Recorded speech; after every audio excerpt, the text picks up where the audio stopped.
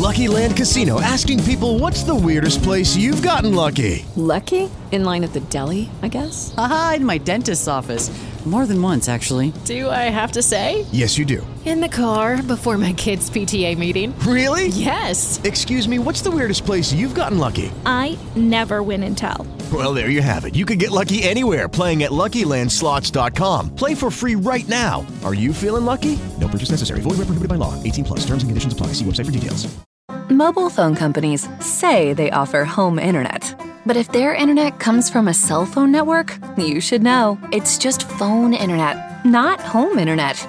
Keep your home up to speed with Cox. Cox internet is faster and has more reliable download speeds than 5G home internet. Cox is the real home internet you're looking for. Based on Cox analysis of Ookla speed test intelligence data Q3 2022 and Cox serviceable areas, visit cox.com/internet for details. From the era that brought you names like Chamberlain, Russell, and West. To Chamberlain, he's got it. Jerry West made it from the other side of the midcourt stripe. To the glory days of Magic and Kareem. And Magic Johnson is out there celebrating. Kareem Abdul-Jabbar is on the brink of an NBA all-time record. From a time where last-second shots were expected. Here comes Kobe from way outside. Got it! Oh, man! Gets it to LeBron for three for the win. Yes! LeBron James! And rings were handed out like candy. Here's Jordan. Yes!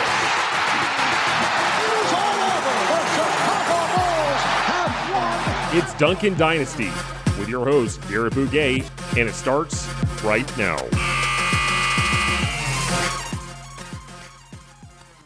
Welcome to another episode of Duncan Dynasty. I'm your host, Garrett Bouguet, and I am joined by my co-host and friend, Corbin Ford, this week to do the Eastern Conference over-under predictions. Corbin, how you doing? I'm doing good, Garrett. You know, excited to talk basketball with you. We're getting close to the season, so I'm hyped. Absolutely, yeah. This still deciding when this will actually air, but I think it'll air maybe a day or two before the season starts. So hopefully this will be some content for people to get excited about as the season is, as you stated, right around the corner. So let's start with the Orlando Magic and their over-under set at 22.5. And Corbin, of course, this team, very young. They've got a couple of top 10 picks on the roster in Jalen Suggs and Franz Wagner. And they, of course, have some guys that are returning from injury and Markelle Fultz and Jonathan Isaac. And we still don't know exactly when they'll be back. But, a very youthful roster with a new head coach in Jamal Mosley. Yeah, I like this team. I mean, obviously, they're starting from the bottom. You kind of know what that means for a team that's in stage one of a rebuild, but I love the kind of talent that they have on their roster. Recent draft pick Jalen Suggs alongside a lot of their guys that I think are guards. You look at a Cole Anthony, you look at RJ Hampton, guys I'm also big on. You look at Mo Bamba, who's done so far really well in preseason. Wendell Carter Jr. They have a few guys I think that the talent is there, and the studio space is available for them to explore. And Jamal Mosley getting a chance to really, get his first head coaching position on a young roster and instill his own type of basic offensive and defensive tenets, really put his own impression on this team. They're going to have their bumps. I understand that for sure. A lot more losses than wins, but I am unreasonably high on them. I like the style of play I've seen so far in the preseason. I don't know if we're going to jump right to the over-under, but I'm pretty solid with where I have mine. Okay, well, yeah, I before we get to that, I just wanted to get sort of your take on, you mentioned the preseason play, and I've watched a little bit, and they've been playing the Bamba Wendell Carter Jr. 4-5 combo, which is interesting. I mean, they both are capable at shooting threes, and Bamba, of course, had that one preseason game with 5+ blocks. Are you sipping on the Kool-Aid from what you've seen so far from the Orlando Magic? Oh, I am. And mind you, I don't think long-term that's going to be a good fit. I mean, honestly, the Magic will eventually have to pick between one of those two big men long term. And unfortunately for both of those, that time is coming up this season. So they both are going to have a chance to showcase themselves. I've liked so far what I've seen between the two, though. I think they'll both be inspired to play. Mo Bamba just to be on the floor, Wendell Carter to build off of what he had last year. And they're young guards. Yeah, I'm pumped. I think, finding a wing is going to be interesting. What happens with Jonathan Isaac and when he plays as well. But I am drinking a little bit of the Orlando Magic Kool-Aid. I'm very high on this specific rebuilding team. Yeah, and again, I can't speak much to Mosley as like a tactician, but just seeing him on the sideline, it seems like he's just got that it factor, that sort of positive, infectious energy on the sideline. Yeah, definitely animated, definitely more of a player's coach in that way. As someone who had a long career overseas, has that energy and then that passion.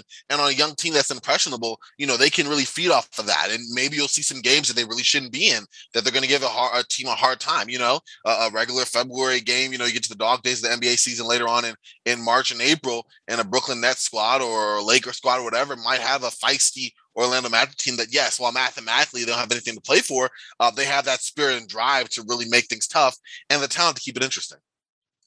Yeah, so the challenge for me with this Magic team is, I think talent-wise, they probably are more talented on the defensive side of the ball than the offensive side. They obviously don't have, they're hoping that Jalen Suggs becomes sort of that primary lead ball handler, offensive star, but I doubt he's going to be that in year one.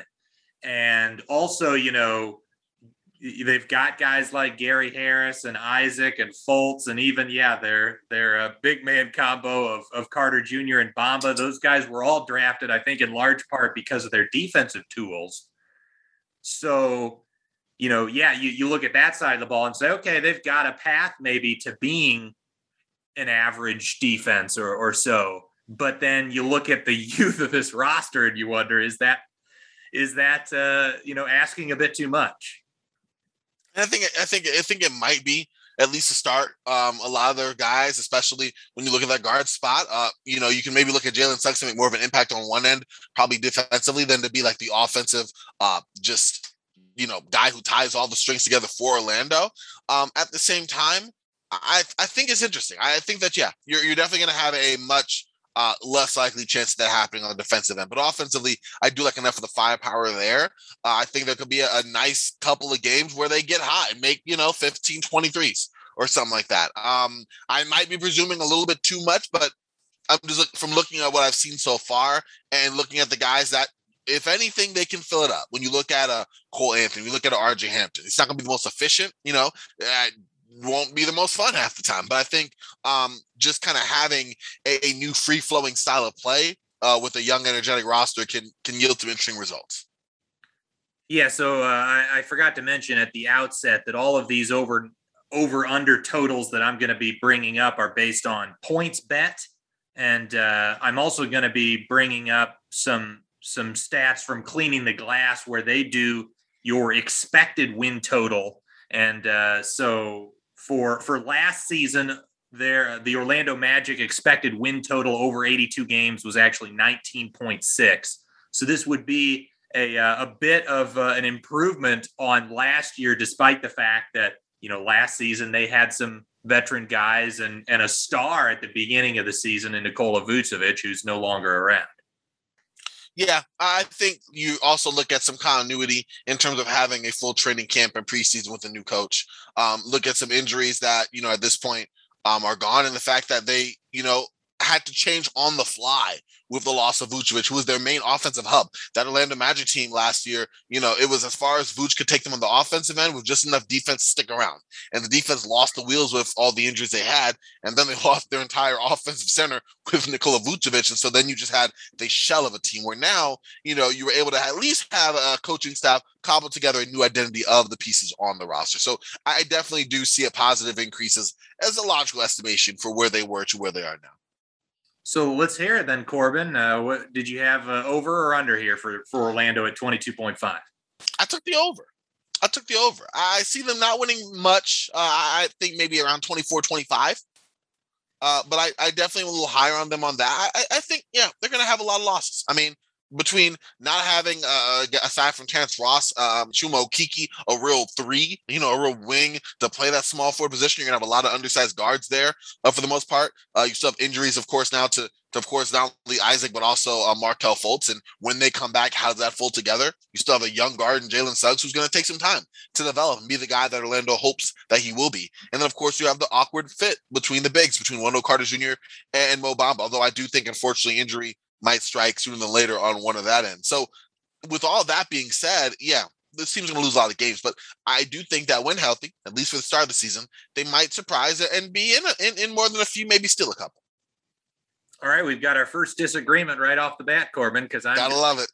I'm going under here, and 22.5 is pretty low, but again, their expected win total was 19.6 last year, and I would expect them to be a little bit worse.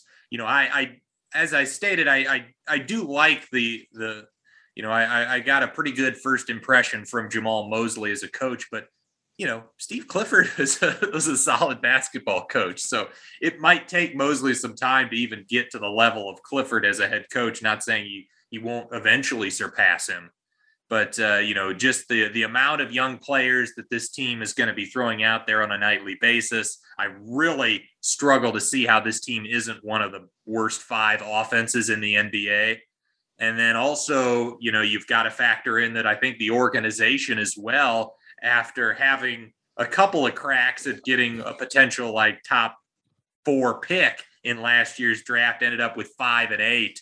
So I think they still want to get another shot at a number 1 overall pick and get that franchise star. So I'm going to go under, but not feeling super confident about it. I think it's, they're probably going to be in the low 20s. I think, I don't know. I wasn't as high on Steve Clifford as an offensive coach at all. So I think just by him being gone is addition by subtraction on that end. But I am with you in general aside from that. I think that, they definitely be more on the outside looking in for sure as far as a team win standpoint. Well, I don't think Clifford was a great offensive coach, but I think he was a very good defensive coach in his time there. Oh, yeah. Got them to outperform their talent pretty much on a consistent basis. Oh, yeah. No, for sure. I think even if they're on the bottom 5 of the offensive side, I will venture to say I don't think it'll be by much. I think that their offensive side will be leagues better just because I like the fact that they have a coach, I think, that can make more of the personnel. Even last year, I don't think their personnel was as bad as their offense was. I just think you had a coach that had no offensive imagination, and they unfortunately couldn't do anything on the defensive side of the glass. So, defensive side of the ball. So we'll see. But I'm more in line with you than against you. It's a disagreement, but like very slight. We've had way worse. Yeah. I think the case for them would be something like, maybe being 25th on offense and 18th on defense, something like that. That probably gets you over this number. Mm-hmm. Whereas I'm envisioning something more in line as like the 27th or 28th offense and maybe the 21st defense, something in that range. But let's move on to the next team in the East listed here, and that is the Detroit Pistons. And their number is set at 24.5. The expected wins for last season over 82 was actually 28.9. So they underperformed their point differential quite significantly last season. And of course, they're bringing in Cade Cunningham. They still have some other young guys on the roster like Killian Hayes and Isaiah Stewart. And, they've got a guy in Jeremy Grant that I think was really great for them last year. I think this team has some decent talent there. You talk about Saddiq Bey also at the wing spot. I think Cade Cunningham has an opportunity to be an impactful player right out of the gate. They brought in Kelly Olynyk, who I think, maybe isn't the greatest player in the world, but in terms of having a guy there that will help the development of Killian Hayes and Cade Cunningham and others, having that stretch big, I think is a really good thing for this team to have. So I'm relatively optimistic. I think this number might be a little low. I tend to agree with you. If I got to go with the Atlanta Magic and how hopeful I am on them, I think the Pistons have significantly better talent. Also, shout out to myself for not mentioning Mo or Franz Wagner. Just shows you how high I was on either of them in my Orlando Magic dialogue there. But no, I agree. I think that, you have guys, Jeremy Grant, I definitely don't think he's the number one option, but he definitely showed a lot more off the bounce juice than I expected. And consistent shot making ability, even though it did take a predictable dip as expected with increased pressure and, just him not being a natural shot maker in that way. But, you bring in a guy like Saddiq Bey, you look at hopefully some improvement from Killian Hayes alongside having Cade Cunningham and just some of the other guys on that Pistons roster, and a guy in Dwayne Casey, who, again, like we mentioned in similar to a Coach Clifford in terms of trying to get the most out of your players. I think that Casey is kind of an underrated coach. I think that he's underrated now. I think he was a little overrated when in Toronto up to a certain extent, but I think now he's on a team that, people aren't expecting a whole lot from, and I think that he's going to surprise some folks. I'm taking you over. Yeah, I think the best way to describe Dwayne Casey is he's a very good regular season coach, and he's a horrendous playoff coach. But the Pistons, the Pistons aren't worried about the playoffs right now. I think this is a perfect job for Dwayne Casey, where he's been known even when he was in Toronto. He gets his young players to improve, and he gets teams to play hard, and he gets more out of the talent than you would expect in regular season play. So. Yeah, I'm in agreement with you, and I'm also going with the over here. And I think they've got an opportunity to be better than the team we're going to talk about next. Well, let's hear it. So the next team listed is the Cleveland Cavaliers. Their over/under is set at 27.5. Their win expectancy over 82 for last season was just 20.3. And they're bringing in Evan Mobley, who I think is going to be a work in progress. They've still got a very young roster. Isaac Okoro is still very much a work in progress and a developing player. I'm not sure how this team expects to score when your front court is Isaac Okoro, Evan Mobley, and Jarrett Allen. I mean, I think it's just going to be an absolute slog on the offensive end. And, defensively, yes, they have some talent on that end in the front court in that starting lineup. But then, like you talk about that backcourt, it's a similar issue that the Blazers have had with Lillard and McCollum over the years. You've got that small of a backcourt that doesn't really give you much on that end. There's a ceiling to how good you can be defensively. Clearly agree. I think this roster is it's clearly, I'm taking the under, as you can tell. Offensively, it's going to be kind of clunky. Like you said, you're looking at a mismatched front court. You still have a big Kevin Love question kind of over your head. You're looking at a Colin Sexton who you sort of believe in, but you don't believe in, but maybe you do. Lack of shooting at the 3 spot. And if you're looking at Isaac Okoro, like you said, the 3, then good luck to any spacing outside of whatever Darius Garland will give you and whatever Colin Sexton will give you when he doesn't give you the ball back. So it's a lot of disjointedness. I feel like Evan Mobley's going to have a time of it. I'll say that. I think he's shown some intriguing skill, but definitely get to work on that catch and shoot. That might be the only time he really touches the ball. Yeah, and I think for the Cavs, I remember you had Justin Matcham on Round Ball Ramble talking Cavs offseason, and he made a great point that, I think a decent scenario for Cleveland is that they're still bad and they get another high lottery pick to add that potential, that final piece or that main piece. They may still need that number 1 guy on this roster, depending on how high you are on Darius Garland. I still think he could potentially get there, but it might be a long shot at this stage. So I don't think it's that terrible of a scenario if Cleveland struggles again. The one thing that I think you would hope for, though, is despite maybe the team failing to get a bunch of wins, you are hoping for individual player development. Yeah, I think that's the one thing you look at. I think if you believe in Darius Garland being able to be that guy, let's see some signs of that over the course of this year. Let's see Evan Mobley work on some outside shooting, how he fits in the pro game just in general. Will Jarrett Allen give you something outside of what he's already known, but he can still grow? I mean, that contract hopefully hopefully says that he can, so he's been talking about like stretching out the corner three a little bit. Maybe we see that finishing around the rim some. Isaac Okoro bringing some more offensive talent.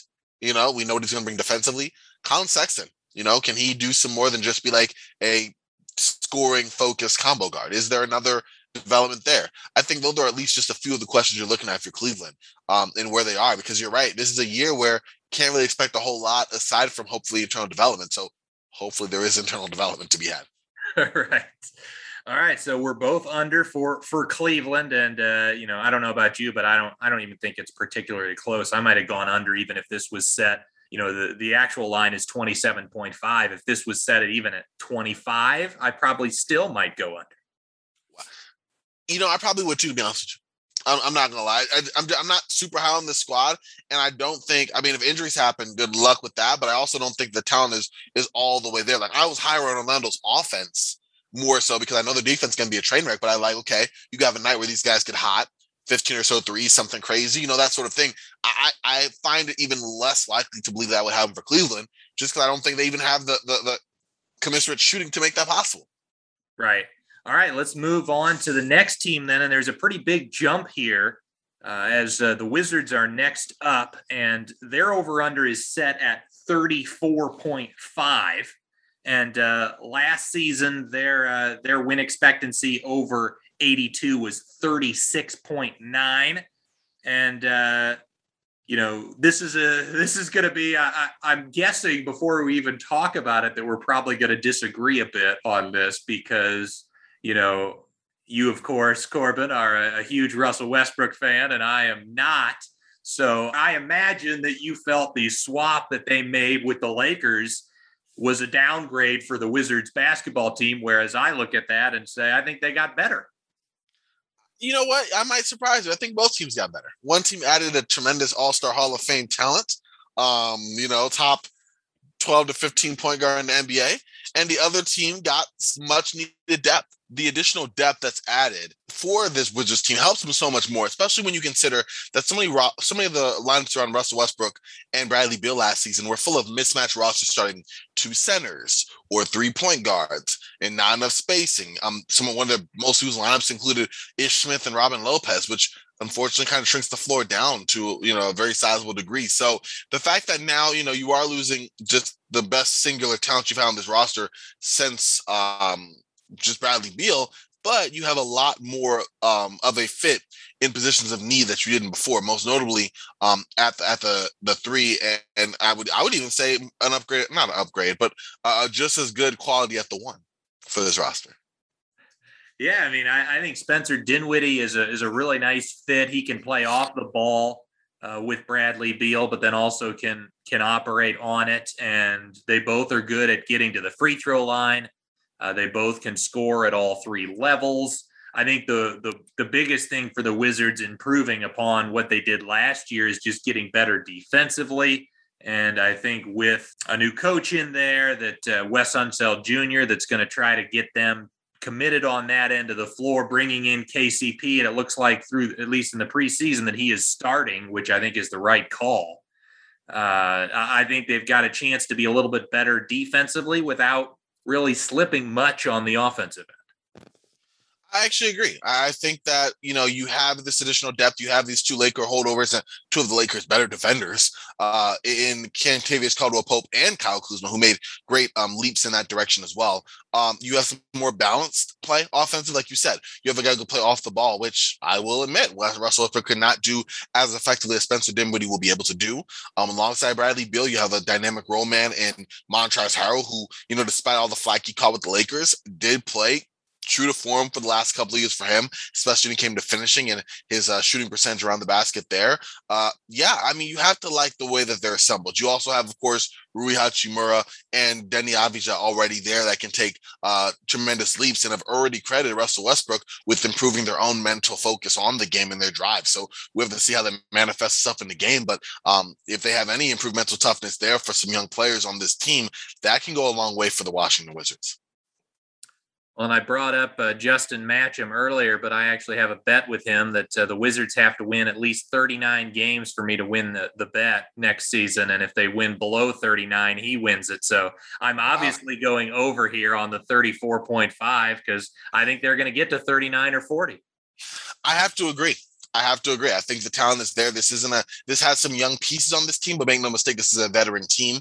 Young veterans, all these guys are in their, late 20s, but guys who have been on winning teams for the most part, guys who have had a playoff experience and want to make more of a name for themselves. And they all have the opportunity to do that here in Washington. So the next team up is the Toronto Raptors, and their over-under is set just a game higher than Washington at 35.5. And last season, Toronto had a year where for a while there, they had like the best point differential in NBA history for a team that was like 10 games under 500, something like that.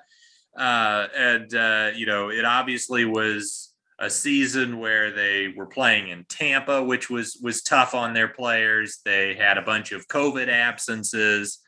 And, towards the end of the year, they, instead of sort of fighting for the play-in and becoming the 8th seed and then getting destroyed in round one, they opted for improving their draft pick. So they intentionally tanked quite a bit down the stretch. So, looking at this number 35.5, I mean, it's expecting them to be even worse than last year, despite all that went on.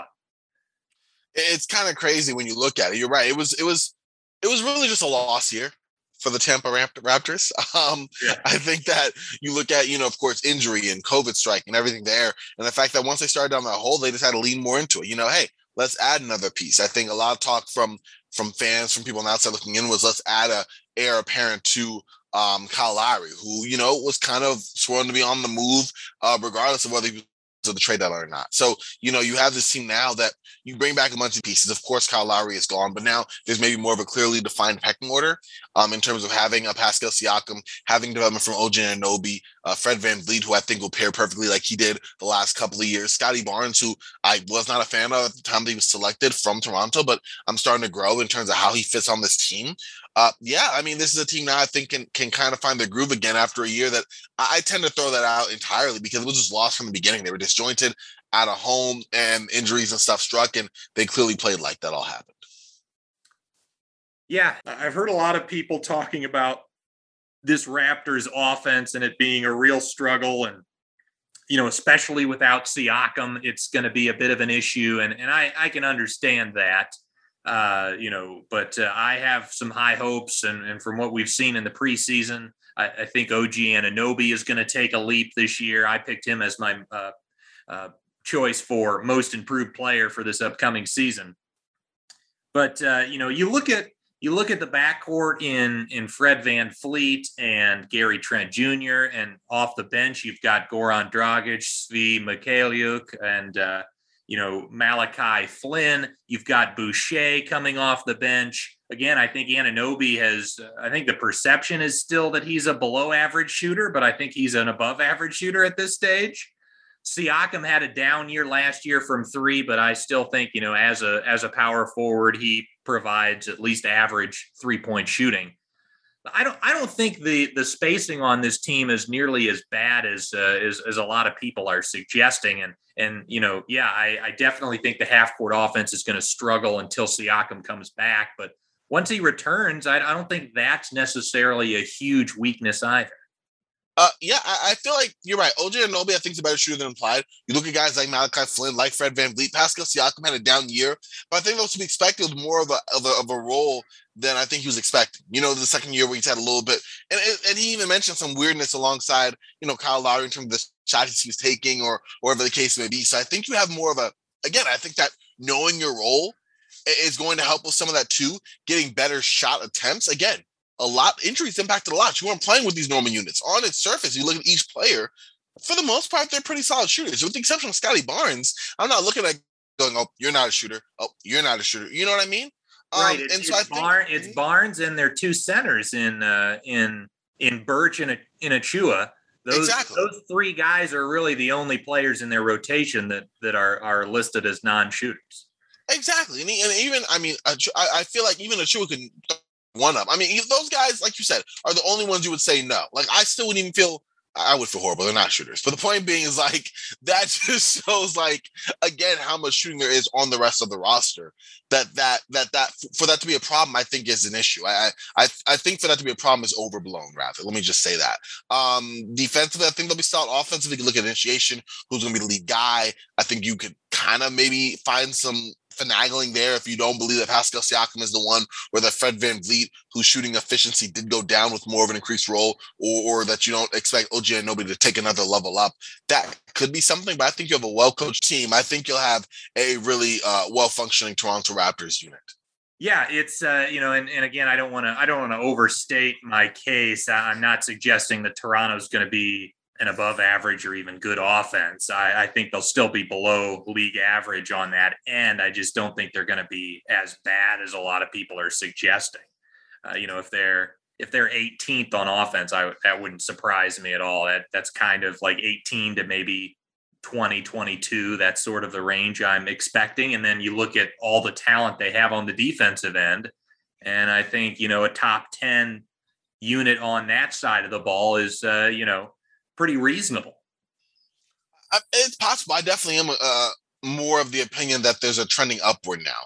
And again, I felt this way already, even despite any changes that were made on this roster, just because, again, people understate just how bad that was, or how bad you can imagine from an NBA perspective, a psychological perspective, and everything, for a team that was hit pretty hard and was playing outside of, like, their home. Like, yeah, I think even if you were to bring back the exact same team, I'd be a lot higher on them, much less the improvements that were made across the board, from the draft pick to Ken Birch's arrival, to, of course, the internal development from more than a few of these guys. That, yeah, I think Toronto is going to be a much improved product. Well, yeah, and obviously, people are going to say, well, they lost Kyle Lowry, but even Lowry missed some time last year and wasn't as good as he had been in previous seasons. So, I'm relatively high on this team. Like, I think, they could easily be sort of right around 500, that sort of range. And, the defense is what is really, I think, going to make the big difference. Like, I think with Anunoby, with Siakam, with VanVleet, with Scotty Barnes was drafted in large part because he's got all the tools to be a terrific defensive piece. Even their centers now are pretty solid on the defensive end. And I think even a guy like Boucher, while he's not a great center defensively, I think if he's playing more at the 4, I think he does provide some positive value with secondary rim protection and some of those things that he does. So, they're going to struggle on the defensive glass. They're going to probably give up a bunch of threes because they, fly around trying to force turnovers and wreak havoc. But yeah, I think they've got all the talent in the world, and they've got one of the best coaches in the NBA as well to put it together. That's true. All that together is a recipe for the over for me, Garrett. All right, so we're in agreement. And we've got a streak going where we disagreed on the first one, Orlando, but we've agreed on the last 4. So moving on to the next team here, and that is the Charlotte Hornets. Their over-under set at 37.5. Last season, their win expectancy over 82 games was 34.6 based on their point differential. And, again, this is a situation where there was some roster turnover. They lost the likes of Devontae Graham and Cody Zeller. They brought in the likes of I can't forget Malik Monk, and brought in Mason Plumlee and Kelly Oubre. So just based off of that, sort of what they did this offseason, Corbin. Of course, they drafted a couple of guys in the first round as well. But just based off of that, do you feel like this roster is an upgrade over what we saw last campaign? I mean, honestly, I would say at best, maybe a lateral move. Yeah. I mean, you bring in, Ish Smith, you bring in Kelly Oubre, you draft James Bouknight and Kai Jones, you extend K. Rozier. But then I do think losing Malik Monk after he had a really solid final year shooting 40% from 3 is big. Devontae Graham, another guy who really helped your outside shooting. Another guy who shot, 37% from 3. He's gone as well. And then Yeah, I think that's what's kind of rough between that losses. Cody Zeller being another one too. I don't knock Cody Zeller as hard because he was injury riddled, but when he did play, the man was effective, And so you bring in Kelly Oubre, who had an up and down year, mostly down for Golden State before going down with injury. For 2 years, $24 million. Now, mind you, that second year is partially guaranteed, but still, Ish Smith has been solid. I'm not going to knock him, but he's not bringing any shooting for you on that end as well. And he will be active and do his best on the defensive end, but I mean, that's the best you're going to get from there. So again, I'm not super, super high. Mason Plumlee, I think, can be a nice connector. Definitely, I would say an upgrade over Cody Zeller in terms of, being more healthy. It's just saying a lot with a Zeller, but still, and also bringing something to the ball aside from just being a roll man. Somebody who can do some kind of secondary initiation off of slips and things of that nature, and someone who really helped Detroit in a major way, especially in the early going. So I say all that to see it's like one step forward, two steps back. I feel like the Hornets did the tango, and ultimately they kind of finished right about where they were last year, and that's kind of where I see them. Thanks for bringing up Ish Smith, because I always forget him when I'm talking about the Hornets. But he's a solid player, and although you noted the key difference in his game versus Devontae Graham, you get very, very much a plus shooter in Graham, and you go to a guy that really is an extremely limited one. But he does push the pace. He'll make them a little bit better of a transition team than Graham was capable of doing. But, you talk about, again, this line is basically set at 3 wins higher than their point differential last season would indicate. So to me, it's a lot about, does LaMelo Ball take a big leap, and some of maybe their other young players. But, we've seen in the past that, especially with young stars in the league, that progression, improvement is not always linear. We saw, of course, Zion Williamson got much better from year 1 to 2 in the league, but guys like Jason Tatum and Brandon Ingram, some of those guys kind of stagnated from year 1 to 2. They did. In some cases, year 2 to 3. So I'm totally with you on that as well. It does take a little bit of time there. And I do see, on the LaMelo Ball, I do see making some improvements. Some of these younger guys on the roster, you look at a PJ Washington, you look at a Miles Bridges. These guys are guys that have already made, their impact felt and can continue to grow that out. We'll see about the health of Gordon Hayward after he was signed, that 4-year, $120 million contract. There was a lot of concern there.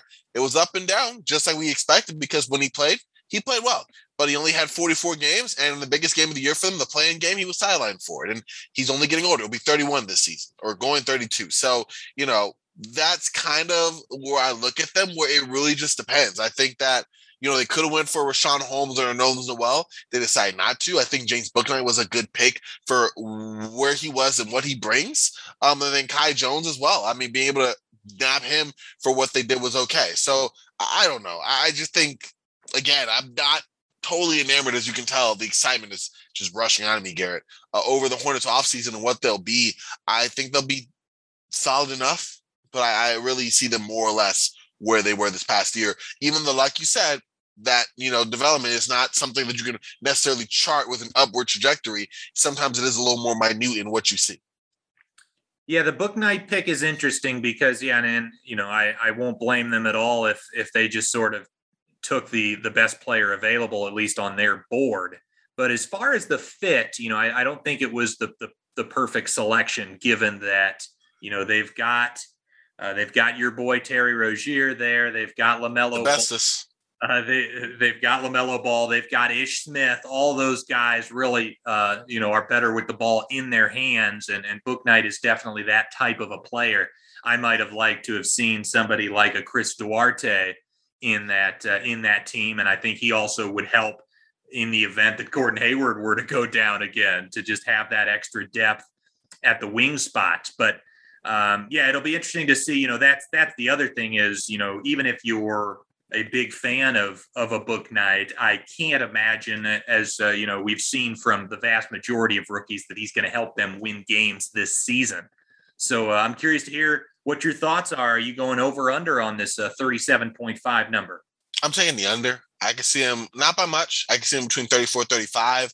But for me to think 37 is getting close to the 40, which is where I think Washington is. I'm so much more solid on Washington than I am on the Hornets. I think one injury to a key guy, whether that is Hayward again, whether it is a LaMelo Ball, and you see a deep slide that'll have them toward the bottom once again in the lottery. So I'm definitely a little less optimistic on them, but they can definitely improve.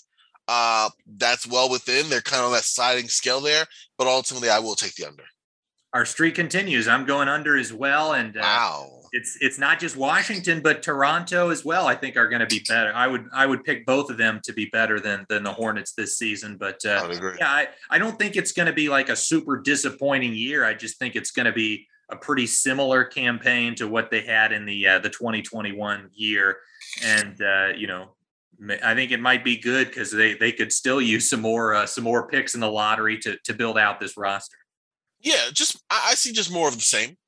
Yeah. And right now, for as young a team as they are in terms of their trajectory moving up, that's not necessarily a bad thing. It just is a thing. Yep. All right. So the next team up is the Chicago Bulls. And I would say this is maybe the team that NBA Twitter has argued about the most this offseason.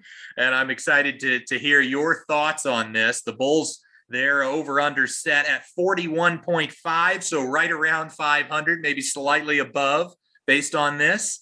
And their 2020-21 expected win total was at 37.8. So at least over a 3-win jump here, but they did add the likes of DeRozan in the offseason, and they also have a full season of Nikola Vucevic this time around. But I would also argue that, in making some of those moves, they cost themselves considerable depth.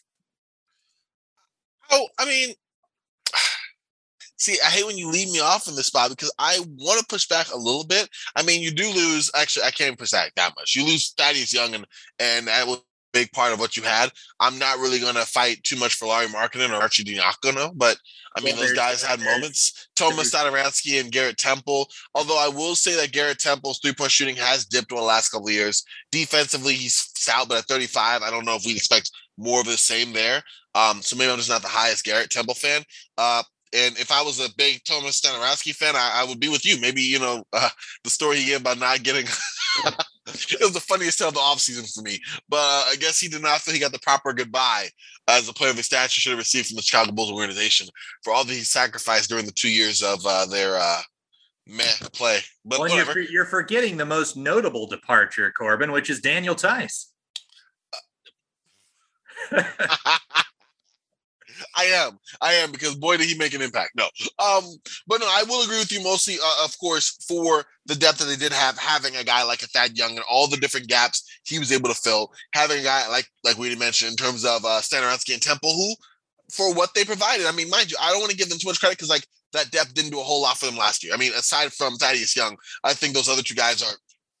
I'm not, as you can tell, super high. I think Satoransky, you kind of know what he is. And yes, would he make a positive impact on the Chicago Bulls? Yes, but I think he would when surrounded by players significantly better than him. We saw him last year, players more of his ilk. We saw where that led. So that's kind of where I feel about him. With that being said, I loved the guys that are brought in. For one, you bring in Laker legend, Alex Caruso. You know where I stand about him, what he was able to provide, and the fact that so far it is the preseason, so I don't want to take too much from that. But he's fit in perfectly well for someone that really his numbers look so good playing across LeBron. Maybe they look good because LeBron played alongside Alex Caruso. You think about that. But aside from that, Lonzo Ball, definitely someone who looks just so much more improved. I think New Orleans really helped him in terms of development. His jump shot, a lot more confidence there. Him being able to be trusted with the ball in his hands, be more of a point guard that he wants to be, whether or not we agree that's what he should be. I think more playmaking wing, but whatever the case may be, he's there. DeMar DeRozan, not sure, big fan of the contract, but I do like the fact that he is at least getting some light of how well he played in San Antonio. Watching a lot of San Antonio Spurs basketball. Defensively, not great, just in general. 3-point shot on the offensive end, forget about it. But offensively, in terms of that, being able to increase his assist percentage and his ball facilitation skills each year he was in San Antonio, becoming a more clutch shooter, dare I say, down the stretch for San Antonio in spots. If you close your eyes and ignore the playing game that the Spurs were in, you kind of like the way you've seen DeMar DeRozan performing in the San Antonio Spurs jersey, and the type of game that he has, I don't think will regress significantly in Chicago. So you add those three big players, you bring in Tony Bradley, you bring in Javonte Green, Elise Johnson, and you surround that alongside a returning, of course, Nikola Vucevic, and that's all, of course, with Zach LaVine. And I really, really, really am high on the offensive ceiling of this Chicago Bulls team. Man, you were really giving the likes of Satoransky and Thad Young and some of those guys a hard time, and then you're bringing up Elise Johnson and Tony Bradley as if they're significant upgrade over those guys. I think I will take all of those guys over Satoransky. That's how low I am on Tomas. But I'm not. My one regret actually is throwing Thad Young and even Al-Farouq Aminu, who I barely remember in Chicago, in the same vein, because I really, really was a big fan of Thad Young and what he provided. I think the guy still has just tremendous juice. And he's that kind of guy that kind of, like I said, does a little bit of everything in a major way. Like, he is what I think we're describing all of the Bulls veteran loss as. Like a guy who like significantly fills gaps, knows his role, and is a positive contributor. I definitely think that loss was significant. But the other guy, I mean, you put Satoransky next to Daniel Tice for me. Sorry. And also like Alize Johnson and them, I keep getting mixed up. I don't know why I keep saying Elise. And definitely Tony Bradley, not big contributors in the way that I look at Caruso, DeMar DeRozan, and Alonzo Ball, but I thought I had to throw them in. But I will say this. I think there's an additional addition. I think there is yet another a positive for Chicago in the fact that by bringing in a guy like Caruso, by bringing in Alonzo Ball, we're able to push Kobe White more to his, I think, preferred role and more to what a role is better suited for him. That being just a shot-making combo guard. You know, not someone who we have to pretend can initiate the offense in a way a traditional point guard will, because it's not his game. He's definitely more Colin Sexton than Darius Garland, if we're comparing it to the Cleveland team, you know? So I like the fact that by bringing in these guys, you are able to push Kobe back down to more of that role that's best fit for him. And with the exception of DeRozan, you improve their defense alongside the perimeter with Lonzo Ball and Alex Caruso. Yeah, so a couple things in response to that, because I'm getting the sense that we disagree on this team. Oh, yeah. But you know, as far as Kobe White, I definitely agree that, you know, I think he's better suited to being like a 7th or 8th man on your team as opposed to your best bench guy. But you know, the other issue is I think this team, to maximize the offensive ceiling, they will need to stagger LaVine and DeRozan a decent amount. And, you know, with one of them on the floor, I think that takes some reps and the ball out of Kobe White's hands a little bit too much for my liking. But, you know, also to your comment about the defense, I think this is where we disagree the most, because I do not think they improved the defense at all. I think they got worse. I mean, for one, Thaddeus Young was, I think, their best defensive player last season. You know, Daniel Tice, you can give him a hard time as much as you want, but he's a quality defensive center. He's better than Tony Bradley. I'll just say that. I'll agree with that. You know, Thomas Satoransky, solid defensive piece. So yes, they brought in Caruso and Alonzo Ball. Better. I'll stop. They brought in those couple of guys, and yes, they might be slight upgrades at their respective spots, but then you downgraded at 3 or 4 other positions, and then you're also bringing in DeMar DeRozan for a full season, who's one of the worst defensive players in the NBA, and then you've got a full season of Nikola Vucevic, who, yes, he executes the scheme. He's a big person on the floor, but he's not, he's not an above average center. I would say he's a below average defensive center. So right off the bat, you know, just LaVine, DeRozan, and Vucevic, that's 3 of your starting 5. I don't care if your other 2 are pretty good. That puts a cap on how good your defense can be, especially when, you know, there's not a lot outside of Caruso. There's not a lot of defensive talent coming off the bench. Fair enough. I will give you that. I do think that you substitute that for some offensive pop. I think Zach LaVine will definitely appreciate the help on the offensive end, because Lord knows, you know, Garrett Temple and Tomas weren't really giving him all that there. But I also think that this comes down almost. I mean, the facts are what they are. I agree 100% with what you're saying. Their defense is definitely a downgrade. Their offense, I think, is definitely an upgrade. The fit is going to be different. Like you said, a staggering just has to happen because it makes no sense to give LaVine any space if you're going to have DeMar DeRozan next to him kind of sitting in the short corner, like very short corner, not three-point, like 15, 20 feet out, or, when to have the ball. And there's only so much off-ball action you can do. I do think there are sets that can utilize Zach LaVine off the ball in ways that weren't able to be done before just because you really didn't have anyone else that was a threat on ball to free LaVine up for anything. So I do like that. But yeah, defensively is definitely going to be a hit. I'm just high on the offense. And I think that kind of falls back to where we align ourselves philosophically from a basketball perspective. I'm just higher on that end more so than the weaknesses on one, but I get what you're saying in terms of the balance of having, some type of defensive aptitude. I do think Ball and Caruso are definitely upgrades. We're looking at a Tomas, a Stanoransky, of course, and a fading, who got 2 years guaranteed somehow, Garrett Temple. So I don't think that there is I don't think it's particularly close. I think both those guys will upgrade there as well. But like you said, you're not going to have all those guys on the floor at the same time. And if so, rarely, because if you do use, I'm tired, Caruso, Ball, DeRozan at the 4, maybe LaVine at the 2 or 3, and then Vooch, there's still some weaknesses there, most notably at LaVine's position, at DeRozan's position, and at Vooch's position. So you still have issues there on the defensive side, but I do like the offensive firepower. I do like the fact that it can be staggering. I like the fact that whether you put the ball in LaVine's hands or DeRozan's hands, you do have some playmakers available and able to create shots for both himself as well as others consistently. Yeah, so I think in regards to Lonzo Ball, yes, he's a good defensive player, but I also just question how much a perimeter defender like him can actually improve his own team's defense. I mean, look at the Pelicans the last few years. Ball was still a good defender on those teams, but he did not get those teams out of the muck on the defensive side of the ball. But I think the big differentiator here is just, I think we both agree that this team is going to be better on the offensive end and, maybe below average to bad on the defensive end. It's just a matter of, how good we're thinking the offense is and how bad the defense is. Like, I'm kind of envisioning sort of, if I had to put a range on it defensively, I would say anywhere from 16 to 24. And I would say right around 20 would be where I would expect it. 16 would be the good end of things, and 24 would be the bad end. Offensively, I'm kind of more on like from 9 to 15.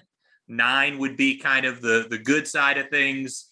15 would be the bad side, and sort of 12 as the average. So my expectation, the 12th offense, 20th defense, that's like a slightly below average basketball team that's going to win around 39 or 40 games, which would put them under.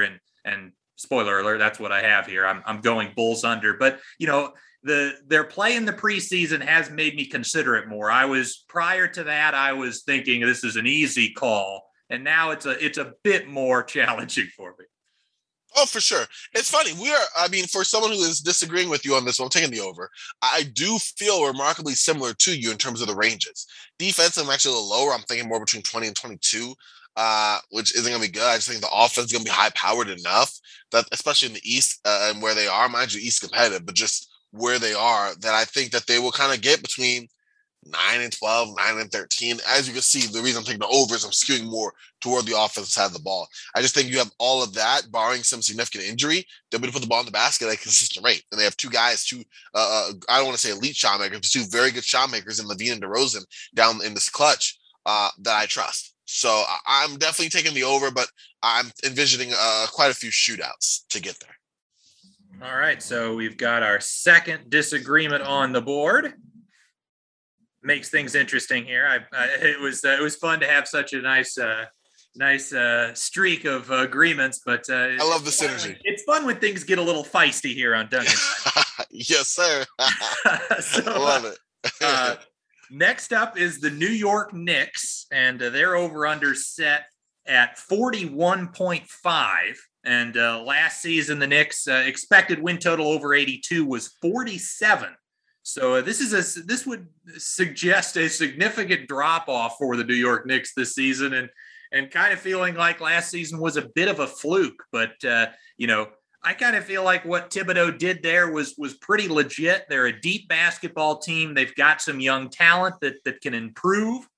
And also, I think, say what you want. They overpaid Fournier, that's for sure. They overpaid Noel, but they brought back a lot of the guys they needed to bring back. And I think they made a couple of upgrades, and most notably in that last signing in Kemba Walker. I would agree. I think that a lot of the Knicks season last year was just them good, hard defense and really improving on that end, shoring it up and having just enough offense. And most notably, a lot of improvement from Julius Randle to make it happen. And then, of course, when they were able to get Derrick Rose around mid-season, that was a big boost for them as well. This year, I'm a little more down on them, but not because of anything that they did, just the teams around them. I think that you have teams that are just stronger than before, healthier than before, that are going to make things different. And I think we'll just knock them down just because talent-wise, the Knicks aren't quite there. But the addition of Kemba Walker did make me rethink things. Even a ailing Kemba Walker who's aging as well, I think is a tremendous upgrade in terms of an additional scoring punch that can create his own shot from scratch that the Knicks offense didn't have on a consistent basis. And no more was that more prevalent than what we saw in the playoffs against Atlanta. Yeah, so let's hear it then. If you think they're going to be pushed down by, and I think that's a fair case that, the East in general got better. And so that will, if you're if you feel like the Knicks have basically are a similar basketball team than they were last year, that could be an argument as to why they wouldn't win as many. But, So are they 6 wins lower than expected from last year, Corbin, in your mind? I don't. Yeah, I'm gonna say they are. I'm gonna say that they are. I think that some of it also is just some. I don't want to say age-related decline, but a lot of the guys are looking at. You look at Derrick Rose, who's a big part of their season. He still looks good in the preseason. I just think he'll be knocked around for a couple of games and miss some time. If you say it for Derrick Rose, you got to say it for Kemba Walker, who's already had established knee injuries for the last couple of years as well. Once you take that down, then you're looking at guys like Evan Fournier and Julius Randle, who I think are still very good guys. And Coach Tibbs going to coach the heck out of this team. Defensively, they're going to be pretty solid. But I do think you just have teams that are going to be better. And if you have injuries to a Knicks team that's already kind of at a disadvantage just talent-wise, then yeah, I think you are going to be a little bit of aggression there. Not of course due to anything they did on their part. I think they did a nice job of putting together reasonable contracts that kind of help for now and for later. You might see a boost in terms of RJ Barrett and what he brings to the table as well. He could be due for a breakout, year. Alec Burks had a good run. We could see him putting the ball in the basket, being consistent. Nerlens Noel was solid as well. We'll see what Evan Fournier brings. Historically, I'm not very high on him. SBC alum can tell you that. So I have my thoughts there, but at the same time, I give credit to the Knicks for the way they put these rosters together. Just team-friendly contracts to solid talent at a reasonable rate. So yeah, it might not show itself on the win column as much as they might expect for this one, but I still think they'll have a solid team and ultimately a solid season. Yeah, so we got another disagreement because I am going over here and I understand and agree to a certain extent with some of your logic that they've got some older players on their roster that might decline. And yes, the East in general is better. I would say, though, that, when you talk about regular season basketball, it is so helpful to not only have the Tibbs effect where he pushes the players that he knows helps him win basketball games in the regular season, and he's also got depth. So if you deal with, if Kemba Walker gets hurt, they still have Derrick Rose and, Emmanuel Quickley. So they've got depth. They've got, Mitchell Robinson didn't play hardly at all last year, and he should come back, I think, at some point this season. And even then, you've still got Noel and Taj Gibson. You could even play Julius Randle some at the 5. And I also, despite despite the fact that, I agree, some of their older players might decline, they've got enough young talent in Toppin and Quickley and RJ Barrett that'll improve that I think will offset a lot of that. So, I think when you've got a coach that gets his teams to play hard, they're going to be a good defensive unit.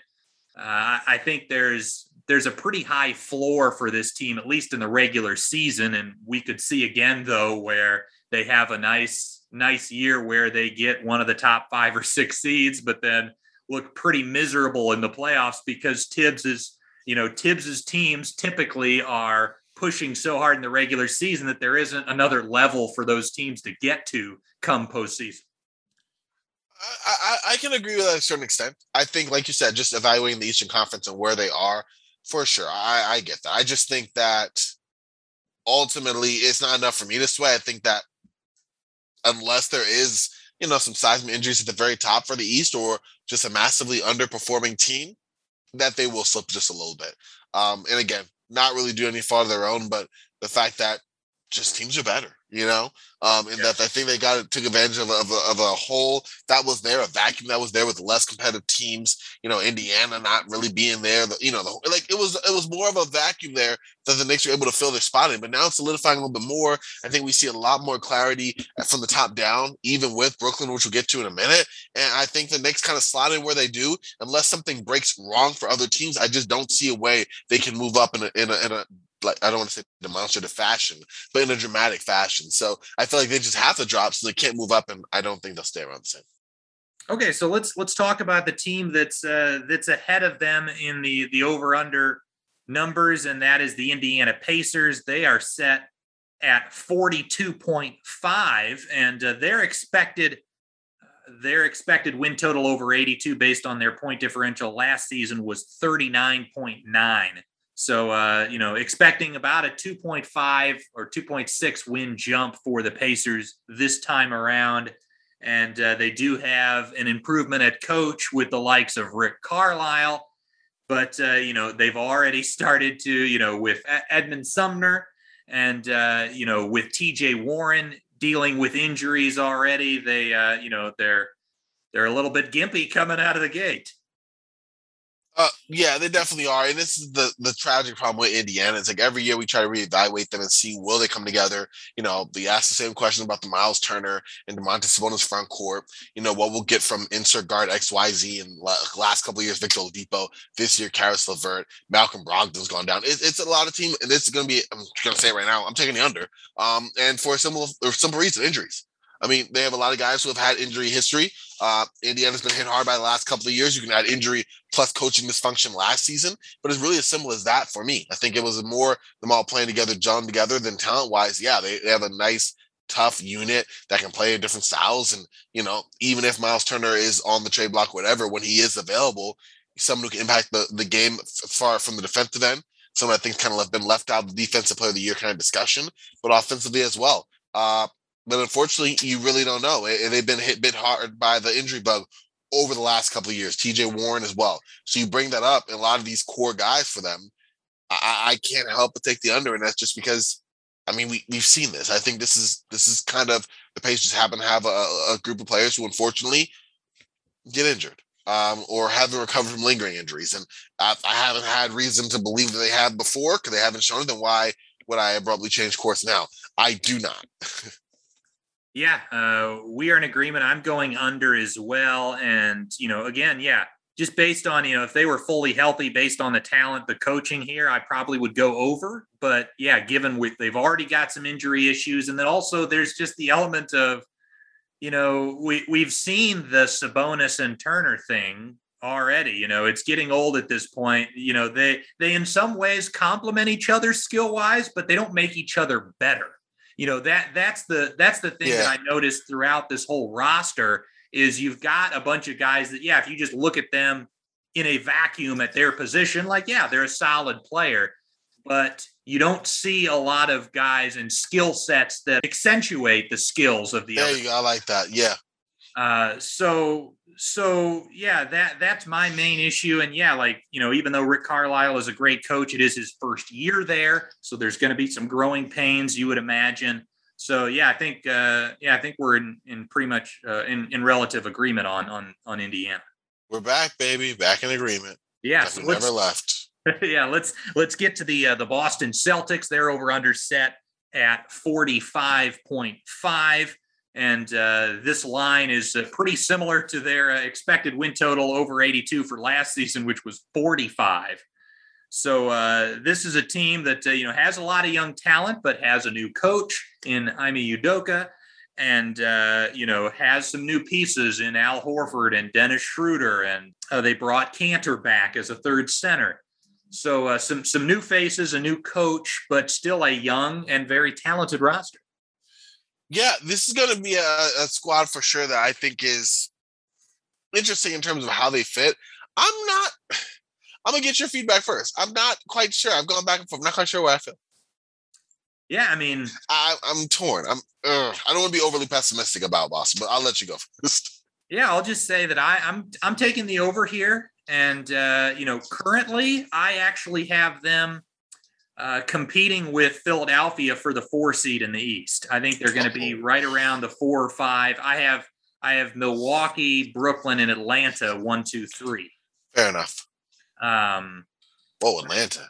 I kind of just spoiled Atlanta before we get. I'm sorry. No, all good. The Celtics, just Jason Tatum, I think, was approaching a top 15 level player last season and could maybe even take a step to approaching that top 10. Jaylen Brown ascended to being that second star that I think the team needs. And they've got young talent. I'm still a fan, from seeing in Summer League, Aaron Nesmith. I like him as a guy that can come off the bench. Dennis Schroeder, kind of getting him off the scrap heap. He brings a skill set that this team needs as far as that attacking of the basket. And then Al Horford also with his dribble handoff game. They've got 2 centers now in Horford and Robert Williams that can initiate those dribble handoffs, brings a little extra of that passing, that playmaking from the center spot. So, yeah, I like what the Celtics have going. I think they're going to continue to be, despite struggling a little bit last year, a solid defense because, they've just got a bunch of pretty solid to great individual defenders. We haven't even brought up Marcus Smart yet. That's true. Josh Richardson as well is due for a bounce back year. I guess I just feel weird because I look at some of the guys they have. You bring back Enes Kanter, you bring back Al Horford, I'll be at 35, Dennis Schroeder, as a Lakers fan, Dennis Schroeder, I'll just leave it at that. I don't know. I look at these guys, Chris Dunn, I don't know. I'm not super high on them, as you can tell, just by my lackadaisical kind of attitude to them. I think that you look a lot at Jason Tatum and what his improvement. You look at Jaylen Brown and how he improved as well. Those guys, I mean, the Celtics didn't go as far as they go anyway. I think having a new coach, maybe instilling some ball handling and offensive creation responsibilities to both Tatum and Brown will be impactful for their own development moving forward and how this team comes together. But I could also see, I don't see it right now. But I mean, we'll see how Al Horford is over the course of the year. Dennis Schroeder and Enes Kanter, I think Enes Kanter, you know what you're going to get on one side of the floor, and you know what you're going to get on the other side of the floor. And I'll just leave it there. Dennis Schroeder is someone who he could easily kind of hijack the offense, trying to play himself into a bigger contract. Just seeing the kind of guy that he's been in terms of his play, you could tell that. And I'm not judging one way or the other, but he has a singular focus in mind. It's about, getting him his play in. So I could see this team not combust, but just do this same type of way they played last year, where they have their peaks and they have their valleys. And I'm just not sold on them completely. I think that the moves made around them are okay. I like the fact they got Moses Brown as well. I like Josh Richardson if he's able to have a strong bounce back year after 2 lost seasons away from Miami. But I'm just not hopeful on that. Moses Brown is still young. From what we've seen from Josh Richardson, maybe that's gone. The type of solid shooting, decent defending swingman guy. And then you look at Al Horford, all of a sudden, that's a lot of attention on an older big man, no matter how good he is. And we go right back to where we start with Jaylen Brown and Jason Tatum. And I don't know. I'm leaning toward the under. I was trying to be more rational. That's why I wanted to hear your side, and it definitely makes sense. But for me, I don't think it overrides my concern with the rest of the roster and just how good they'll be over the course of the season. Yeah, I guess my counter to a lot of your points there, and I agreed with a lot of what you said and some of your concerns over their individual players, but I actually kind of like their depth. We didn't bring up Peyton Pritchard yet. But, if Dennis Schroeder is really struggling, and especially given they didn't pay him a ton of money, they don't have to play Schroeder a ton. They can play Marcus Smart at point guard. They can play Pritchard at point guard. If Al Horford has fallen off and seems washed, you can up the minutes of Robert Williams. And as you mentioned, they still even have flyers with Moses Brown and Enes Kanter. So they've got some depth there. And you also brought up Josh Richardson, which I think is a key addition, especially if they're going to go with Marcus Smart at the point guard lineups. Having that extra depth at the wing spots is crucial. And again, I already brought up Nesmith, and we didn't mention Langford yet, but I still am holding out hope that he could give them something at some point. But, they've got enough guys and enough depth where, again, you're just trying to find three guys around the Tatum Brown duo that can give you just, solid production to put this team in that high 40s or near 50 win territory. You know what? You swayed me. I'm gonna have to go on your way, because I didn't even think of Robert Williams and the role he'll have and how good improvement he made last year. Marcus Smart as well, someone who I'm always sleeping on just because he's just a solid new guy. Yeah, no, you make really good points. You slayed me. First, I'll take it. I'm gonna take the over. All right, great. Let's move to the Atlanta Hawks. Their over/under set at 46.5. And their expected win total over 82 for last year was at 46.6. So again, this was one of the, and I already spoiled this when I was talking about who I thought my top 3 or 4 in the East, but this was one of the easier decisions for me, because this is basically suggesting they're going to be, a similar team to what they were in the regular season last year, despite the fact that they had this great playoff run, which brings a lot of confidence to a young team. They're now going to have Nate McMillan for the full season. They've got so many guys that I think are going to improve, including their best player, Trae Young.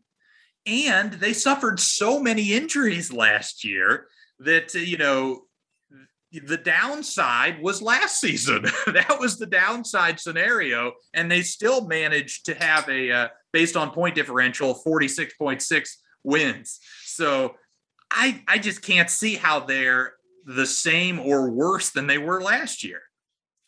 I mean, when you first said it, I was like, wait a second, but I actually agree. I think that you're right. Like, I don't know. Again, barring injuries to some of these guys, you look at Danilo Gallinari, you look at Bogdan Bogdanović, like, they've had injuries before. So I am kind of worried to that extent. Because who's to say they won't happen again this year? You know what I mean? At the same time, I do think some of the additional depth they had in the draft definitely helps them out. Sharif Cooper is looking more and more like a steal with each passing moment. You look at some of the other... And in free agency with the addition of DeLon Wright and Gorgui Dieng. I mean, listen, DeLon Wright is no Rajon Rondo, which is unfortunate, but no, I'm kidding. But you're right. Gorgui Dieng had a solid year. I thought he was an underrated signing, so underrated I almost forgot to mention him here. You look at Lou Williams, who had a strong year, coming back one more year. Why not? And he played decently. He was a spark plug for them in the playoffs in a major way as well. John Collins back with some security, so I'm going to worry about that. Jalen Johnson's had his moments as well. I agree with you. There's just a lot of depth here that even if they do get some injuries, I mean, look, they're already missing Onyeka Okongwu for the start of the season with that shoulder surgery, and you still have enough guys around that, the loss of a Chris Dunn or a Bruno Fernando or a Tony Snell don't hurt you. Right. And yeah, I just, DeAndre Hunter missed a ton of time last year, and there are obviously still some concerns over his knee after all of the issues that he dealt with. But, if he gives them more time, like I thought when he was healthy, he was arguably their third best player. Wow. Yeah, he had second best player. He had a strong year last season for sure. Yeah, so just more of DeAndre Hunter would be a huge boost. We also saw, Cam Reddish missed a ton of the season, and he had some moments in the playoffs as well. So again, I just think there's no way they could have worse injury luck this year than they had last year. And you're going to have, I think, just the confidence that comes from that playoff run last year. It's going to be there. And I'm pretty confident they're going to be, I would argue they're, probably going to win. I would say they're going to win at least 50. I mean, that's solid. Wow. Yeah. I'm gonna definitely take the over. Don't know if I'm gonna go right over 50 wins, but like you the way you're talking about it, they do have enough depth that you could reasonably see that, enough quality depth. All right, so the next team on the list is the Miami Heat. They're over-under set at 48.5. Their 2020-21 expected win total based on their point differential, 41.3. And, of course, Jimmy Butler missed some time last year. Tyler Hero had a down season in his second year in the NBA. But, this is a huge bet on the acquisition of Kyle Lowry and PJ Tucker, that those guys are going to make this team, at least 5 wins better. And then presumably a little bit better health from Butler would also give you a couple extra wins. Yeah. Oh, no, this is not even a hard one for me. I'm definitely going to take the over on this. I think that you do have just an upgrade on talent. It made me give a pause just because these guys are a little older. And I mean, you definitely made some improvements, but I don't know if you have as much shooting as I think you would like for a Miami Heat team that, I mean, it's still at the end of the day, 2 of your 3 top guys are shaky at best outside shooters in terms of Jimmy Butler and Bam Adebayo around Kyle Lowry. At the same time, I do like the fact that they do have some more veteran win now guys that are going to dig and work. You take a flyer on Victor Oladipo and see where that may end up working toward the end of the season or toward the middle of the season or end of the season when he's due to return. You bring in a guy I love as a Lakers fan, a Markieff Morris, a PJ Tucker, going to bring some grit. Been remarkably sturdy, consistent over the last couple of years in terms of health. Stout defensively, can give you a 3 or 2 as well. Yeah, I like what Miami's done. And I think it made for a better team for sure. I think these guys are going to anchor a really dogged defense, know what it's been like. Again, a veteran-laden team to kind of know the ups and downs of the season, and I think they can withstand a lot. So I'm reasonably high on Miami. So we've got a disagreement again because I'm going under here, and you brought up that they might not have as much shooting as you would like. I think that's the understatement of the century, Corbin. With that front court of Jimmy Butler, PJ Tucker, and Bam Adebayo, there's 0 shooting. I mean, listen, PJ Tucker, I think will have a bounce back year from the corners. He had a horrific season last year. I think part of that was due, one, to just Houston just laying an egg entirely, and the fact that he did not get the wide open spacing and penetration that he was used to from the lack of James Harden, because you had no one else to even emulate that. Whereas now between Jimmy Butler and Bam Adebayo, there'll be enough gravity going to the rim that you won't have to see PJ Tucker resort to a lot of the closeout drive to the basket kind of plays that he had last season that were kind of weird until you realize that he really had nowhere else to go, And then by the time we went to Milwaukee, that I worry about a little bit if that was a troubling trend, because he did get some wide open threes. He just clanked them. But at the same time, I'm willing to bet that there's a return to the mean for PJ, because that was some historically bad shooting for him. Now, that being said, Bam Adebayo could show some progression. He's been working on his mid-range game from last season. He could work on it now. I just don't know if, until I see it, I don't want to project it. Although I didn't see a mid-range game last year and he did. Jimmy Butler, I'm pretty sold that that's not his. I feel like he's regressing as an outside shooter, very Russell Westbrook-like as he ages, to the point that it's not, unlike Russell, I think Jimmy's kind of excised part of his game entirely, but that's still an issue. Now, the reason I also push back, you are getting very, very, very good shooting from your point guard and your shooting guard in Kyle Lowry and Duncan Robinson.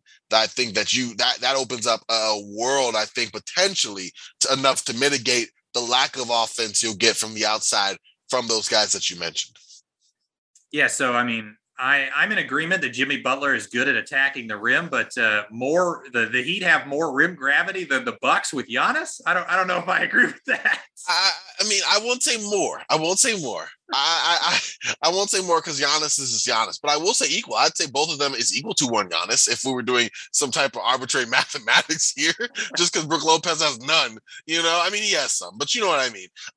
So no, I agree with you on that end as well. I just think that you're gonna have a constant attack, a constant four-way of attack, whether that's Butler going to the lane, you Bam rolling, Butler and Bam 4 and 3 and 4, 3 and 5 pick and roll. So yeah, I agree with you there. It definitely wasn't that, but also you also have a PJ Tucker who came to Milwaukee mid-season toward the end of the season. Like I'm willing to take all of last year, and I know it's a lot to do, but I'm willing to take last year and put it like I did with the Raptors in the aberration of a year. Find his footing again. Get back with the team, not where you had to change your game middle of the year and go back and also you don't have to take on the toughest defensive assignment like he did, probably didn't have the legs under him, doing all he could to stick Kevin Durant, during most of the playoffs. Like, I feel like, well, not most of the playoffs, but like, you know what I mean, during a significant part of the Bucks kind of run, I just feel like we could see an uptick to his production that is not the worst, as you said, kind of shooting front court.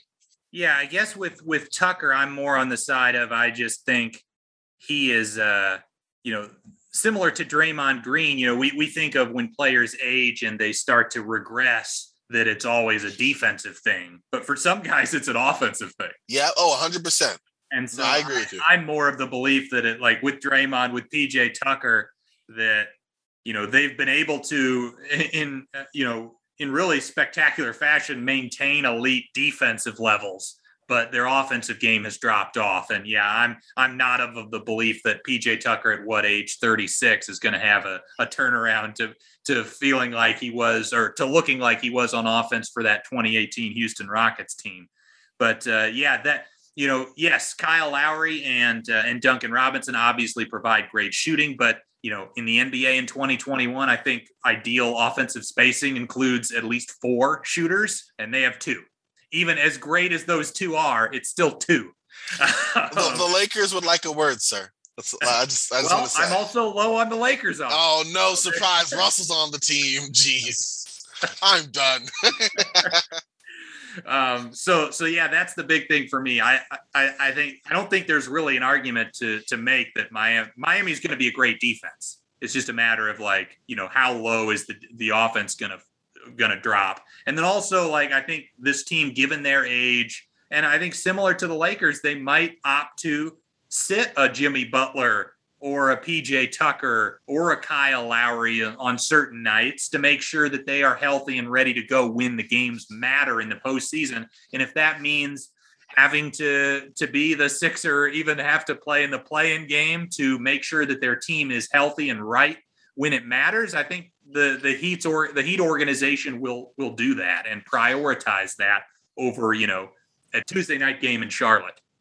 I tend to not think that they'll go so dramatic in terms of the play-in, but I do agree with you in terms of being erring to the extreme side of caution or close to the extreme side of caution to preserve the health of some of their players. I will definitely give you that for sure.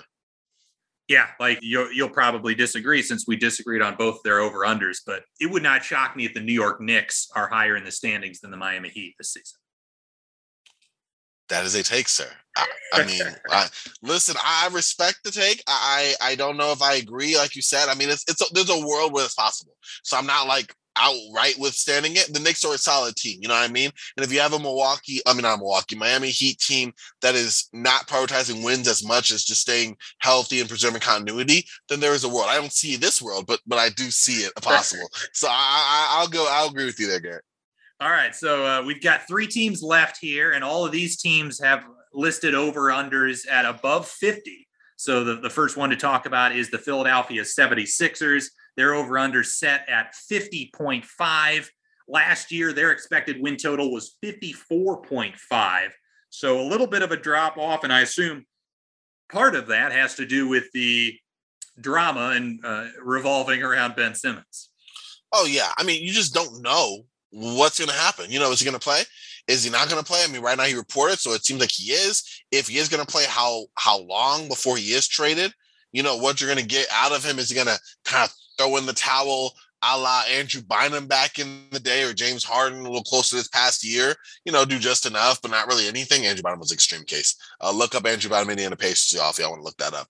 But like, what type of performance are you going to get from Simmons while he's there? A, what type of return are you going to get for Simmons when he's traded? B, and then what type of performance does that package yield? That's the third thing. It's just major questions. This talent alone, the reason they're even up as high as they are is, of course, one, Joel Embiid, and the fact that you do have some decent shooters. You have, Seth Curry, Danny Green, decent defenders. Curry, Green plus Monty Steibel, Shake Milton's there. You have talent. That Tobias Harris, of course. You have guys that are good players.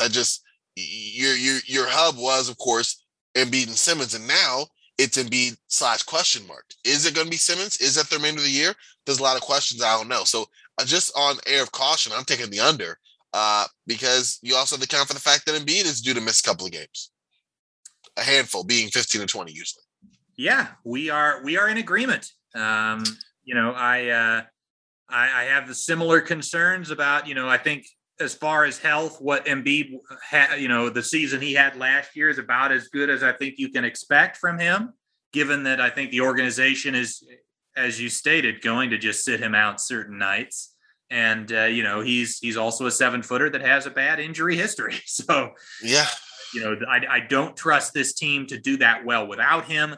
And the whole Simmons drama, of course, he now is reporting and is in Philadelphia. And so who knows what's happening, but I don't think Daryl Morey is going to make a trade even for someone like Ben Simmons for CJ McCollum, which I think would actually be a good trade for the Sixers.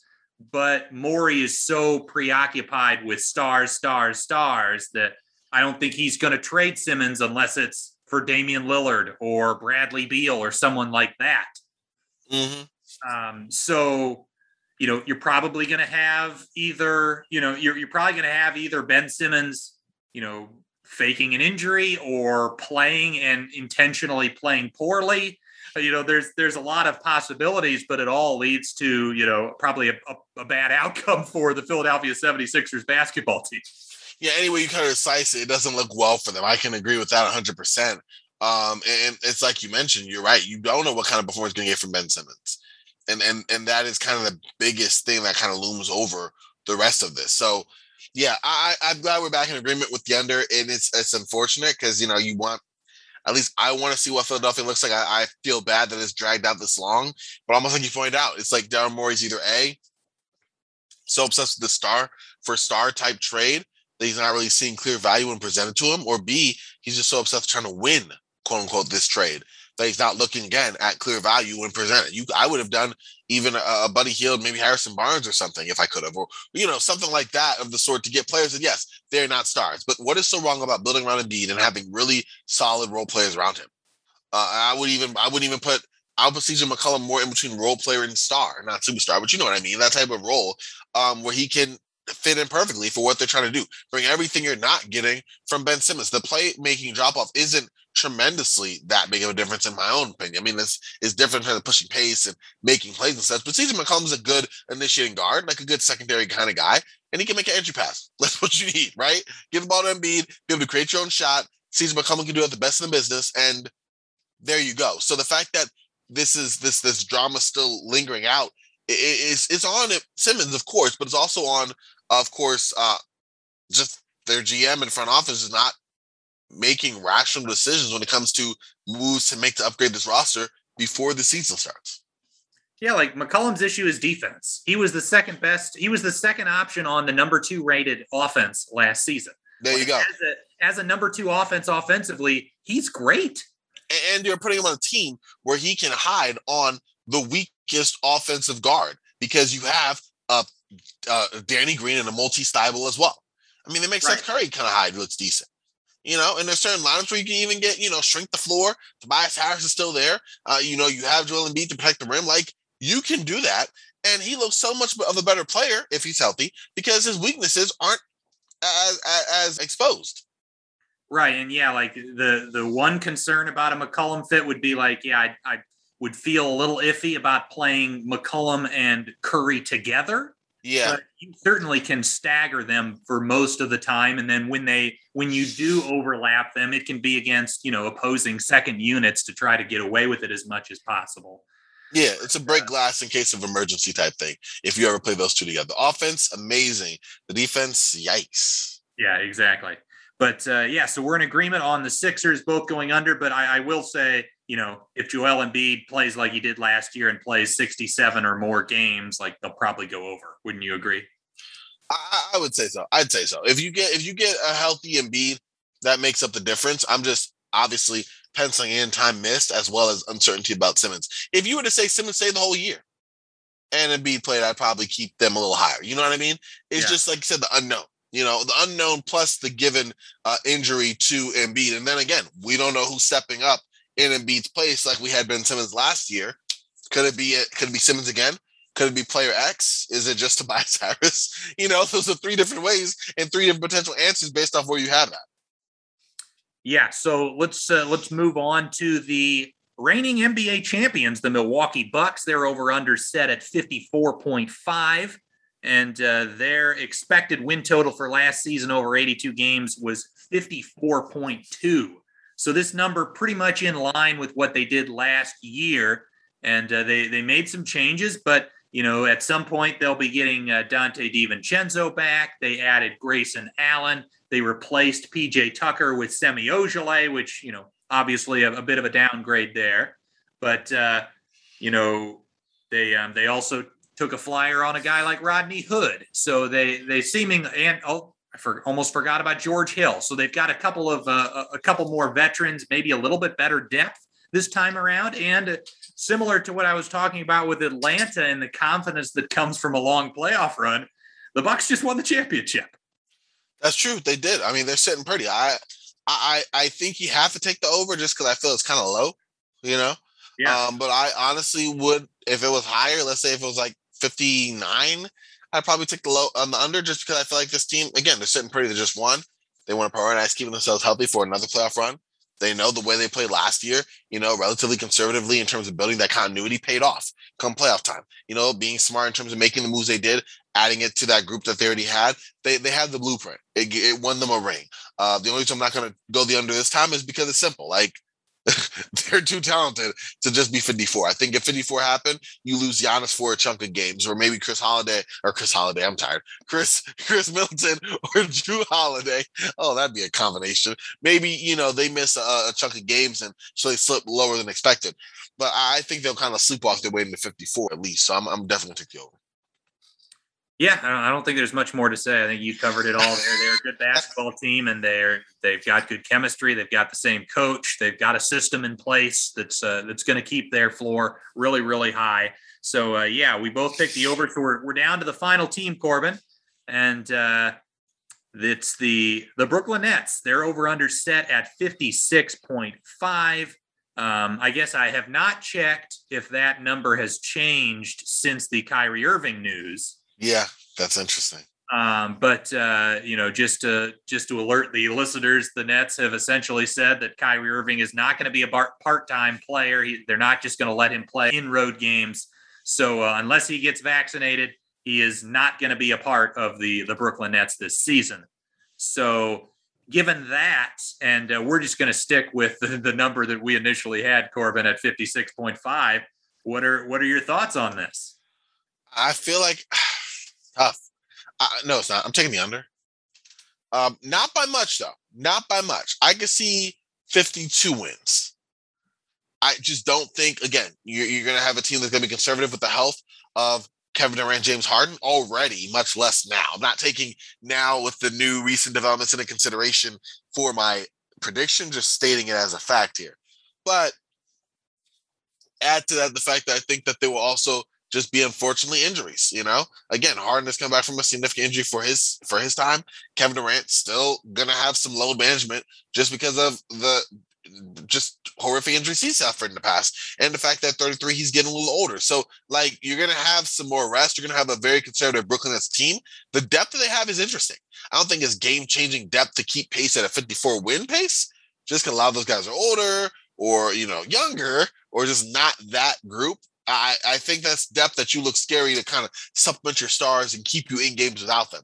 But I don't think it's something that, I think they'll have their share of losses enough to keep them just underneath that. I personally think more 52. So it's tough, and I could definitely be talked into it, but I'm going to take the under because I just see Brooklyn being that conservative with their guys.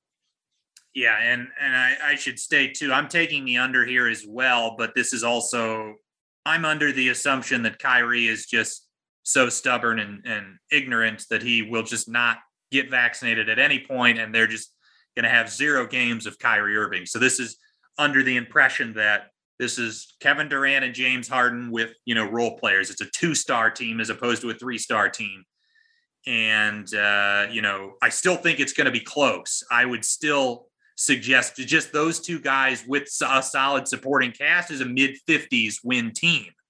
I think they're going to be competing right there with Milwaukee for the top seed in the East. And that might be another thing to consider, is those two teams sort of pushing for home court advantage down the stretch might lift both of these teams up a little bit. But I'm thinking it's more like 55 or even 56, which again, with the line at 56.5, I'm going to have it a little bit under. And as you stated, there's now with Irving out, that makes it even more important for the likes of Harden and Durant to stay healthy. And they've had their fair share of injury issues themselves. And also, despite the fact that they're likely to be, I would be shocked if they're anything lower than like a top 3 offense, they're still, their defense isn't going to be that impressive, I wouldn't imagine. I would agree. I just think that defense is going to be an issue. I think they've much improved from last year, and even last year they were surprising. On paper, that defense is horrible, but they got stout when they needed to, particularly in the playoffs. With that being said, you add injury risk, you add being overly conservative as a team, you add the fact that, your depth is good, but not like just world-changing depth in close games, and that defense is a consistent weakness. And I think you have the recipe for under team. Again, not by much. This team is going to be very good, but I definitely see them under more than I would say the Bucks. Yeah. All right. So in total, we had 4 disagreements. The first one was the Orlando Magic. Corbin took the over. I took the under. The Chicago Bulls. Corbin took the over. I took the under. The New York Knicks. Corbin went under. I went over. And the Miami Heat. Corbin took the over and I took the under. But in total, Corbin went with 9 overs and 6 unders in the Eastern Conference. I went with 7 overs and 8 unders. I like this. I like the little contrast we had here. This was nice. Well, again, this episode will be coming out, I believe, a day or two before the season starts. So hopefully this was a nice primer for you all listening. But Corbin, of course, as always, I can't thank you enough for your time and generosity coming on here and talking hoops with me. I kid you, I'm not exaggerating at all when I say anytime talking hoops with you is a pleasure, man. Thank you again. Always fun.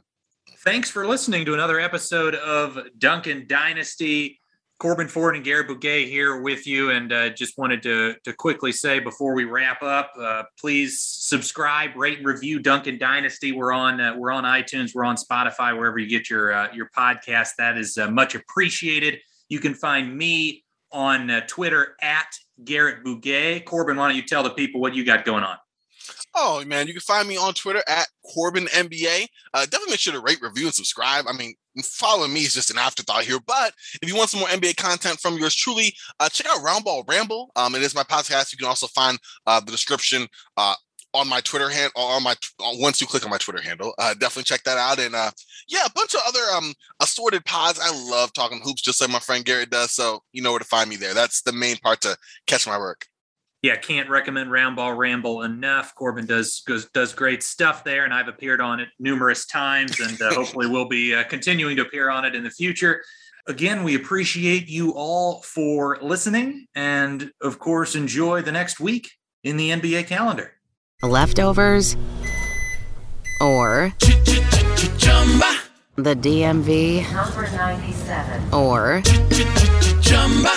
house cleaning.